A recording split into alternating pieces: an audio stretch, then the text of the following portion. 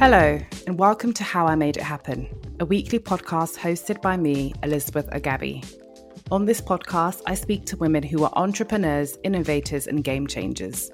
I dive deep into conversation with them to understand how they've taken their ideas and made them a reality. If you're new here, here's a little introduction about me. I'm the founder of For Working Ladies, a platform for entrepreneurial thinking women. I'm also the author of the newly published book, Side Hustle in Progress, a practical guide to kickstarting your business. In this book, I share everything you need to know as you embark on your own journey of turning your ideas into reality. From how to get ideas to how to market your business, I cover it all. If you'd like to purchase a copy, the link is in the show notes and it can also be purchased at all bookstores. This week, I'm joined by Deeja Ayodele, a fully qualified and insured aesthetician and the founder of West Room Aesthetics, a skincare clinic for women of colour. She's also the founder of the award-winning Black Skin Directory, which connects people of colour to skincare brands and experts. She has over 10 years experience in the aesthetics industry, and Deeja is trained in everything from nails to advanced skincare. She's also a trustee for the Beauty Back Trust and advises several boards, including the British Beauty Council, British Association of Beauty Therapy and Cosmetology, and lastly, the Aesthetic Medicine Journal. On November 25th of this year, she will publish her debut book, Black Skin, The Definitive Skincare Guide. The book investigates and celebrates the journey of Black beauty through a historical and cultural lens, but also gives you the ultimate practical guide on how to care for Black skin. From what makes the skin unique to how to set up an effective skincare routine, she covers it all. In today's conversation, Deeja shares the journey of transitioning her career from finance to beauty and how she was able to build her personal brand as a beauty expert. Here is Deeja Ayodele. At West Room Aesthetics, we are a full-service skincare clinic, meaning that we do things from product recommendations to actual skincare treatments. And we help women. Mainly, our clientele we have a high Black clientele, and we mainly help to control skin conditions like acne, be it an oilier skin type, a dry skin type. We help women have their healthiest skin. On Black Skin Directory, on the other hand, it's a platform. I always say it's like an online Yellow Pages that connects people of color. It started off being women of color, but people of color to expert skincare professionals. So whether that be they are looking for certain types of treatments like injectables, for example, things like Botox or fillers, to other types of skincare treatments, we have a directory, a list of practitioners that people can contact. But we also do provide a lot of education as well in regards to skin conditions, care of certain types of skin conditions, to enable people to self-educate about their own skin and to empower, really, people to take control and manage their skin themselves. Before we get into your career, I'd really like to know what your ambitions were growing up. Having known you for a short period of time, you're a very ambitious person, whether it be about your work or your life. I know you've got a book coming out. You put so much passion and drive into everything that you do. And I'd love to know, what were your ambitions when you were growing up? I mean, I didn't have a clear vision of what I wanted to be when I was growing up, apart from I wanted to be successful. And when I think about it now, I guess I probably wanted to be a bit like my mum, who was like literally the boss. And I wanted to sort of mimic her, I guess. At one point, I remember when I was younger, I wanted to be cabin crew. We used to fly a lot when I was a child. And I always thought air hostesses, I know we don't use that term anymore, but in those days it was air hostesses. I just thought they were the most fabulous, most glamorous people ever. And I just wanted to be an air hostess. Same. Yeah, until I discovered I didn't actually really like flying. So I thought that's going to be an issue. However, from a very young age, I've always loved writing. And I remember being told by someone when I was about 8, oh, you should be a journalist. You can recall facts so easily, so quickly. And I always used to love English. I used to love creative writing at school. So I guess that's something I have taken on. I never thought of it as a career though, but I've always maintained that love of writing. And I guess it's not far-fetched that I've written a book or that I've written for magazines, or no matter what I've done, I've always kept on writing. And that's always been sort of just a part of my life. So there wasn't a clear vision. And I know coming from a West African background, it's like, from a very young age, you're told you're going to be a lawyer, you're going to be a doctor, you're going to be this, you're going to be that. And I'm actually quite grateful that my mum was just very much like, you can do whatever you want to do. And I've never felt that pressure to be in a certain career, like an accountant or anything like that. I've always been left to explore what I want to find myself doing. And that's exactly what's happened. And before you joined the beauty industry, you also worked in financial services, right? Yeah. So what was it that called you to change careers and to transition into beauty? I mean, I never liked working in the city. I just thought there was more to life. I didn't like it at all. But it paid good money. And, it's what everyone did, right? You finished uni and you got a job. And there was, there's no such thing as career guidance as such, or exploring different careers and finding out what you like or finding out what you don't like. But anyway, I gave it a go. I didn't like it. I was still indulging in my passions for the beauty industry. I also didn't even know that the beauty industry was a job. I didn't know that you could get work in it. I mean, it sounds ludicrous now because it's like, of course people work in the industry. Who used to do your nails? Of course they were working in the industry, right? But I didn't even know that. I guess I didn't know it was a path open to me. Coming from the background, I come from a very highly academic family and highly academic, I went to uni, I've got a degree, I've got a postgrad. So it's not, doing a practical role for my career wasn't something I knew was open to me. And it sounds terrible because of course it's open to you, but I didn't have any role models in this area. Actually, I forged my space and created my space myself. I remember when I left my city job and a relative saying to me, "Oh my God, I can't believe you're leaving such a good, well-paid job." And I was just like, in my head, there has to be more to life than this. It can't just be about waking up, going there, getting paid, screw face all day, because I literally was resting bitch face all day because I hated it. And when you have a lot of angst, and it's like, they haven't done anything to you. These people did not do anything to you, but you just hate it so much. Like you walk in and you're already in a bad mood. Nobody's done anything to you, but you're just in a bad mood. And I was like, I can't live life like this. And, I constantly was involved in the beauty industry. I'd go off and do fashion shows and makeup and all that sort of stuff. And in the end, my boss was just like, look, how about we give you a long leave period? I ended up doing her makeup for her wedding, because she knew, even she knew how much I didn't like being there. And I did her makeup for her wedding because it was just, she could see that, she was like, you're wasted here. You're good. And the thing is, what was funny was I was good at my job. I was very good at my job because I tend to like to be very good at everything I'm doing. I was very good at my job. I just didn't like it. And I just thought there's got to be more to life. Yeah. I mean, it's really good that your line manager noticed that and gave you the right advice in terms of how to move forward. Yeah. A large proportion of the UK workforce right now is trying to change careers. And I think it's something that a lot of people are fearful of because it's like, where do you start? So could you share the process, how it was for you and the practical steps that you took? Oh, wow. I mean, I really didn't think things through properly. I mean, I was very young then. I was still in my early 20s. I didn't have responsibilities. So as in home, kids and all that sort of stuff. But one of the first things I was very aware of that is that I needed knowledge and I needed training in the area that I wanted to go into. And I needed a firm footing in that area. So one of the things I always used to do was do a lot of training, and I still do now. I do a lot of education now. So that, I guess, if I was going to give anyone advice, I'd say making sure you have some qualifications in the area you want to go into, and also a lot of work experience. I'm one of those people, I worked for free for a long time, and work experience, being of service in that industry, being a sponge and learning as much as you can. I mean, when I think about it now, it's ludicrous, but I used to go, say I lived in East London at the time, and they'd be like, there's this thing happening in West London. Can you go and assist this person?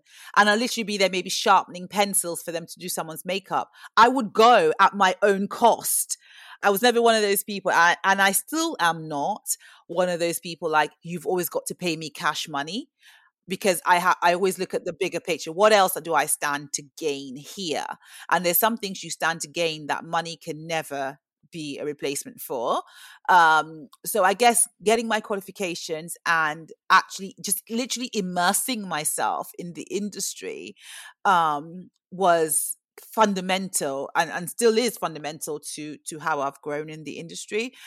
Simple things like making sure you have some money in the bank. So either through savings or maybe you have to accept that it's a grind period and it's grind time, and you will maybe have to be doing the free work, but also maybe doing some other sort of job, maybe at night in a call center, or I've done all sorts of jobs. I've worked in a bakery, I've been a cleaner, I have done a mobile beauty, all of that to finance And and was to this support while you me. were setting up your business? So I'm now talking about 15 years ago, but whilst I was still learning, whilst I was still learning and growing and knowing that I wasn't in a position to like charge the prices I charge now for the work I do, not having an ego, basically. I know there's lots of people who'll be like, well, I'm used to earning a certain type of money. I'm used to having a £20 lunch every day. I'm used to, it's like, well, if you really want to go into the career of your dreams, you're going to have to make sacrifices. And one of the things you actually sacrifice is your ego, because ego can get in the way of you actually achieving in life. So yeah, I would say that would be my top tips: qualifications and experience.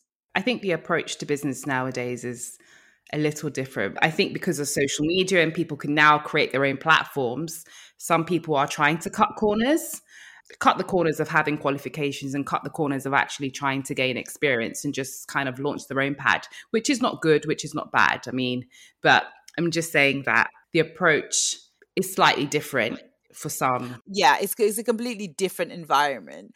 I think we have other tools now, but I still think that fundamentally, especially in my kind of role where it is a person to person, human to human business, I do think that you can have a bigger platform as you want. You can create as many sort of virtual realities as you want. But when you work in a physical business face to face, that qualification and experience is always going to trump any social media following or platform you have. So yeah, it's different. I mean, I remember when I signed up to Facebook, like I remember my husband sending it to me saying, "You'll sign up for this thing, we can share pictures." And I remember doing it at work, actually. So obviously I was there at the inception and I've seen how it's changed and grown. And I think, different eras, but fundamentally people buy from other people, and you can have as much virtual reality as you want, but if you can't actually handle a face-to-face, you're going to struggle. And when it comes to establishing trust with potential clients, how have you positioned the West Room Aesthetics and yourself as a trusted expert? Well, number one, I toot my own horn quite a lot, especially when it comes to my qualifications. And I share a lot of my life, my professional life, not so much my family life, but I do share a lot of my professional life. So generally, if you follow me on Instagram, you tend to know when I've got exams coming up. You tend to know what I'm working on at any given time. I do share a lot of that journey, and I think that does inspire trust in people. I also keep a very wide network in terms of other professionals I know, so that if I can't do something for someone, I can always pass them on to someone else. I share a lot of knowledge. So generally you can look at my profile, for example, and you can pick up a lot of information and a lot of knowledge straight away. So those are some of the ways in which I position myself as trustworthy. And also a lot of people have followed my journey over the last decade or more. So they're well aware. I wouldn't like to say I'm part of the fabric of the beauty industry, but I am one of the OGs. I was having this conversation with some friends the other day, and and generally we were talking about, when we all first met and the first sort of original bloggers, beauty bloggers, and I'm part of that crew, which made me feel terribly like dated. But a lot of people have known me from those days and watched my growth. And I think that makes people feel comfortable. Yeah, definitely. I think when people can relate or just see what the experience has been like, it always draws them in closer. Yeah. So when it came to actually setting up the clinic itself, what kind of business challenges did you face? Business challenges. Oh my gosh, the general your eyes are bigger than your budget kind of challenges of you want this, you want that, but you also have to be realistic in terms of things like return on income. Yes, you can go for this particular type of machine, but how quickly will it take you to realize your investment on it? So those challenges were key, were part of it, and making sure you were spending wisely was part of it. And the general level up that you need to when you are setting up a full service clinic in terms of just your knowledge, even things like around insurance and all the different types of insurance that you need when you're employing staff and having to take that kind of responsibility, the mental responsibility of being responsible for someone's monthly salary or different people's monthly salaries. I think we underestimate how the nitty gritty, payroll, taxes, PAYE. I'm constantly arguing with my accountant. Why does this cost so much? Even when it's down to paying PAYE, I'm always like, honestly, is there something you can do about this? So that level up, that the responsibility level up is crazy. I mean, we had budget to open our clinic. However, it was making sure it was spent properly and not on what I call fripperies, in terms of you're buying lots of nice things. Oh, it looks great. It looks nice in the clinic, but it's not actually bringing you any money back. It's trying to avoid that particular pitfall and just keeping your eye on the money prize at all times. And in terms of the actual treatments themselves and even just your services, I believe that right now it's become quite high in demand. And maybe because it's easily accessible now, which is a good and a bad thing, because I do think that young kids should not be allowed to get injectables and the likes. Yeah. But, like I said, it's been easily accessible. So your services are now in demand. And before I started interviewing you, I asked you, how would you like to be addressed? As a beauty therapist, a doctor, or aesthetician? So what does each one actually do and who is allowed to do what? Because the lines to me have become quite blurred. And now you see all types of people doing Botox or doing injectables and they're not actually qualified. Yeah. Well, the problem with the UK is that there's not a lot of regulation. So, anybody can pick up a needle and actually do injectables. So as an esthetician, I mainly work on skin, and I can do things like chemical peels, microneedling, skin tightening treatments. I can do like things from your basic facial right up to an advanced deep chemical peel. I can do mesotherapy. So there's a variety of things I can do. The one thing I cannot do, and I choose to not do it, is injectables. So of course there's no regulation. If I decided tomorrow that I wanted to start offering Botox, I easily could offer Botox. However, that for me is a professional killer, full stop. So that's not the road I want to go down. So as an esthetician or a beauty therapist or a skin therapist, so long as you are not a nurse or a doctor or a dentist, you cannot or you should not be injecting anybody. So injectables, fillers, Botox, anything that involves putting a solution into an injection and then depositing it into someone's skin should only be done by those three categories of people. Of course, there's cowboys out there because there's no regulation, but that would be the main difference. And even doctors and aesthetic doctors, cosmetic doctors, in the main, they tend not to even like doing chemical peels and all that sort of stuff, because that involves a lot of skin management and it involves a lot of patience and working with individuals. Whilst when it comes to things like your injectables, it's much easier, it's quick, in, out, in, out. Skin stuff takes months. You're developing a relationship with someone over months. So you find that doctors like doing their injectables and they don't like doing skin. Skin therapists, estheticians, we like doing skin, but we don't want to do injectables. Then you have that gray area in the middle of people who just look at it and go, there's money to be made. I don't care if I'm not qualified. I'm going to do it anyway. And why is the industry not heavily regulated? Because the government is a laissez-faire kind of government that leaves us to our own devices. Regulation costs a lot of time, costs a lot of money. Someone's got to pay for it. So generally you find that a lot of industries, especially the beauty industry, is self-regulated. So and the problem with self-regulation is that we have various industry bodies here. You have so many different, and they don't all meet in the middle. So therefore, it's almost like divide and conquer to a certain extent. So the government gets away with not regulating us because it's like, oh, you've got all these different bodies, but the different bodies don't agree with each other. So therefore, the only person that suffers actually is the consumer. And consumer information, consumer knowledge is very, very weak. A lot of consumers don't know that their beauty therapist should not be injecting their lips. And marketing, and beauty therapist comes out, puts a white coat on.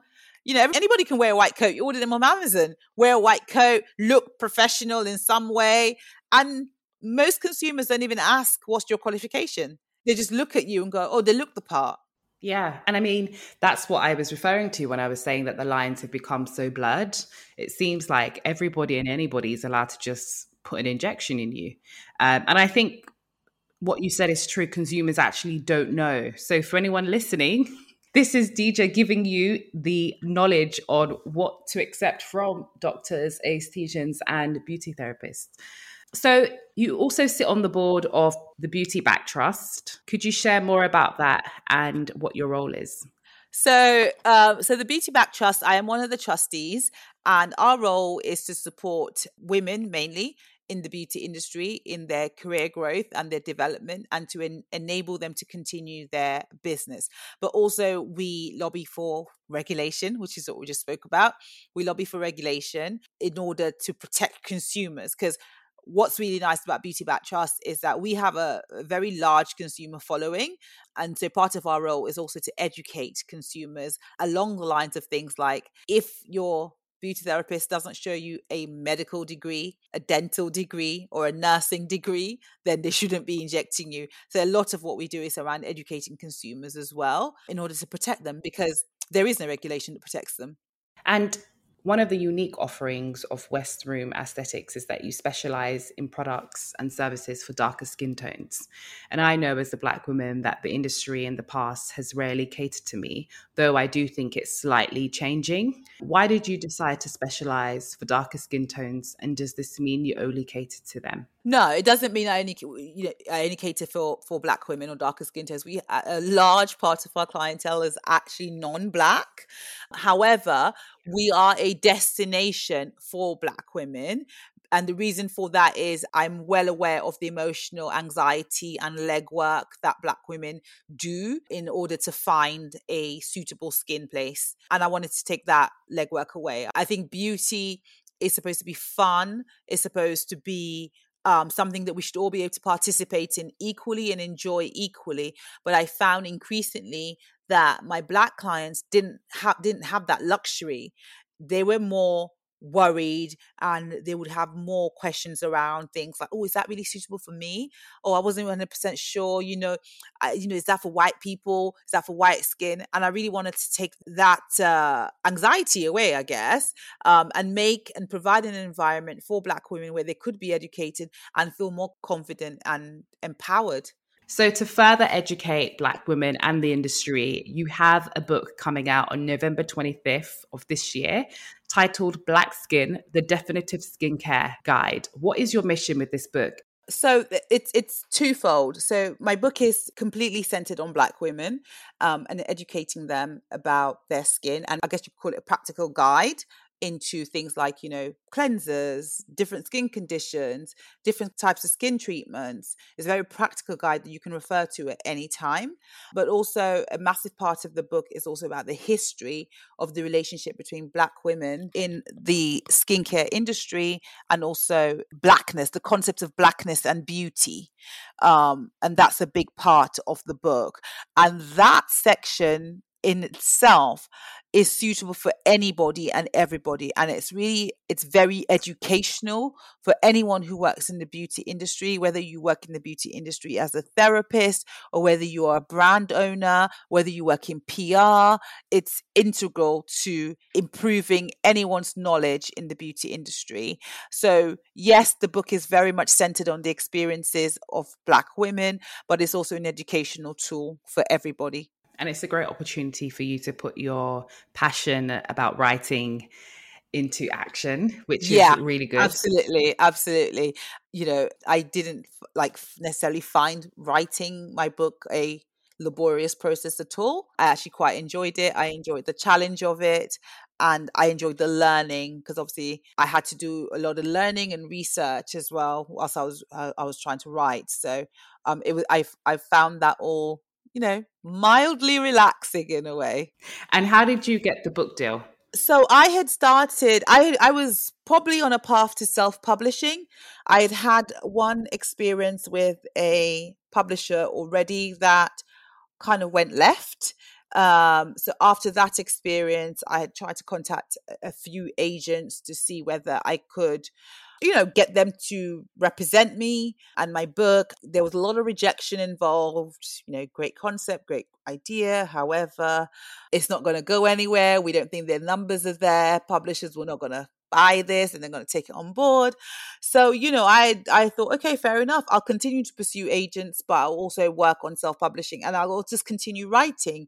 So anyway, things came together and I met my current agents who loved it and wanted to back it 100%. And they took it out to market, as in the publishing market, and it was snapped up. So it was actually a good thing that the first kind of book deal offer went left, because it left me in a stronger position to be able to do the book now, because I think now is the best time a book like this could come out, and also kind of strengthened my bargaining power in a way as well. That's also a testament to the fact that things might not go right in the beginning, but they will eventually go right. Yeah, I mean, as I always say, keep the show on the road and eventually it'll be opening night. I could easily have been like, okay, this deal has gone left, so therefore I'm just going to stop and bury this and not think about it again. But I just kept going. I had all the faith in the world that something good would happen. I didn't know what good would happen, but I had all the faith in the world that I had a very important piece of work to do and something will happen. And yeah, it did happen and continues to happen. Well, congratulations again. Thank and how did you you. find the process of writing the book whilst also running your business? It was a bit challenging. I've got 2 young children, and I'm very lucky and fortunate that my husband is very hands-on, and I would go off on like mini writing retreats and he would take over with everything to do with our home. So I wrote in spurts. Basically, I'd go away maybe for about 5 to 7 days at a time and write huge sections, and then come back, for another sort of few weeks, and then I'd go and do something else again. So that meant I wasn't taking too many big chunks out of my clinic time as well. So that's how I managed the process. It wasn't always easy. There was, a lot of, you're juggling things quite a lot. But I did that because also I wanted to get ahead of the schedule. So, I handed in my first draft about 3 months before it was due, because I knew that also because it was lockdown and all that kind of stuff, I wanted to use all that time wisely too. So I made sure that I did a lot of the writing during those lockdown periods. Well, you're a very good author. I wish I could say I handed in my transcript 3 months before, but that was not my case. I just knew that because of lockdown, I had to use the lockdown times well, because once clinic opened again, it would be like literally all hands on deck. So, and I knew there wouldn't be time, because when it came to editing, funny enough, we used to have a lot of clashes with, we need your edits back by such and such a time. And I'd be like, well, I'm in clinic back to back for the next 3 weeks. So no, those dates are not going to work for me. So I always say to myself, imagine I hadn't actually done the first draft by then or whatever, and it's only now. So the editing, actually, there was a lot of time clashes with the editing. Okay. Yeah. I had the same experience because I was working full time at the time when I was also writing my book. So I can totally understand. What are the resources such as books and podcasts that have really helped you on your journey of entrepreneurship? I guess. I'm mainly a podcaster. I listen to a lot of podcasts. I listen to a lot of audiobooks as well. But I would say also one key thing for me has been mentors and having people in my corner who I could reach out to at any time. So who have lived experiences, especially in the area that I want to be based in. So for me, that was very important. That was very helpful, people who I could turn to and say, oh, I need a particular type of accountant, or I need to find out about a particular type of company structure, who were business owners themselves. That was important, because you can listen to as many podcasts and all that kind of stuff as you want, but you actually need people who have hands-on experience to kind of be like almost your board of advisors around you. And yeah, you can't bury your head in books or in headphones all the time. You've got to actually be out there in the world. So it's quite fortunate for me that I spent a lot of time developing a network, a face-to-face network. I find like with my staff, some of my staff are in their early to mid-20s, and they really struggle with face-to-face stuff. They even struggle with picking up the phone because they're not used to it. They're like send emails, they send text messages, you know. And when I'm at work, when I'm in clinic, I'm like, can I have the phone? I need to call so-and-so. And they're like, oh, just send an email. And I'm like, why? Just 5 minutes on the phone, you get an answer. It's done and dusted. So I spent a long time networking when I was younger, so that honestly, I know someone for anything. If there's anything you like, if you say, oh, DJ, I need to know X, like, I'm like, oh yeah, just hang on one sec. Hold on, caller. I know someone for that. I am that person. And that is such a brilliant thing to have. I know someone for everything. That is honestly the brilliant thing, because I think when you start out in business, you get stuck on so many things, and not having anyone to ask questions to can be really hard. And like you said, you can read books, you can listen to podcasts, but having someone in your corner that has the lived experience is, you know, a star. So rounding up with the last question, could you share where we can buy your book and find out more about your business services? So I'll start off with my book. My book is available at all major book outlets. So whether it be Amazon, Waterstones, WH Smith, also small independent retailers as well, like Afro Books, for example.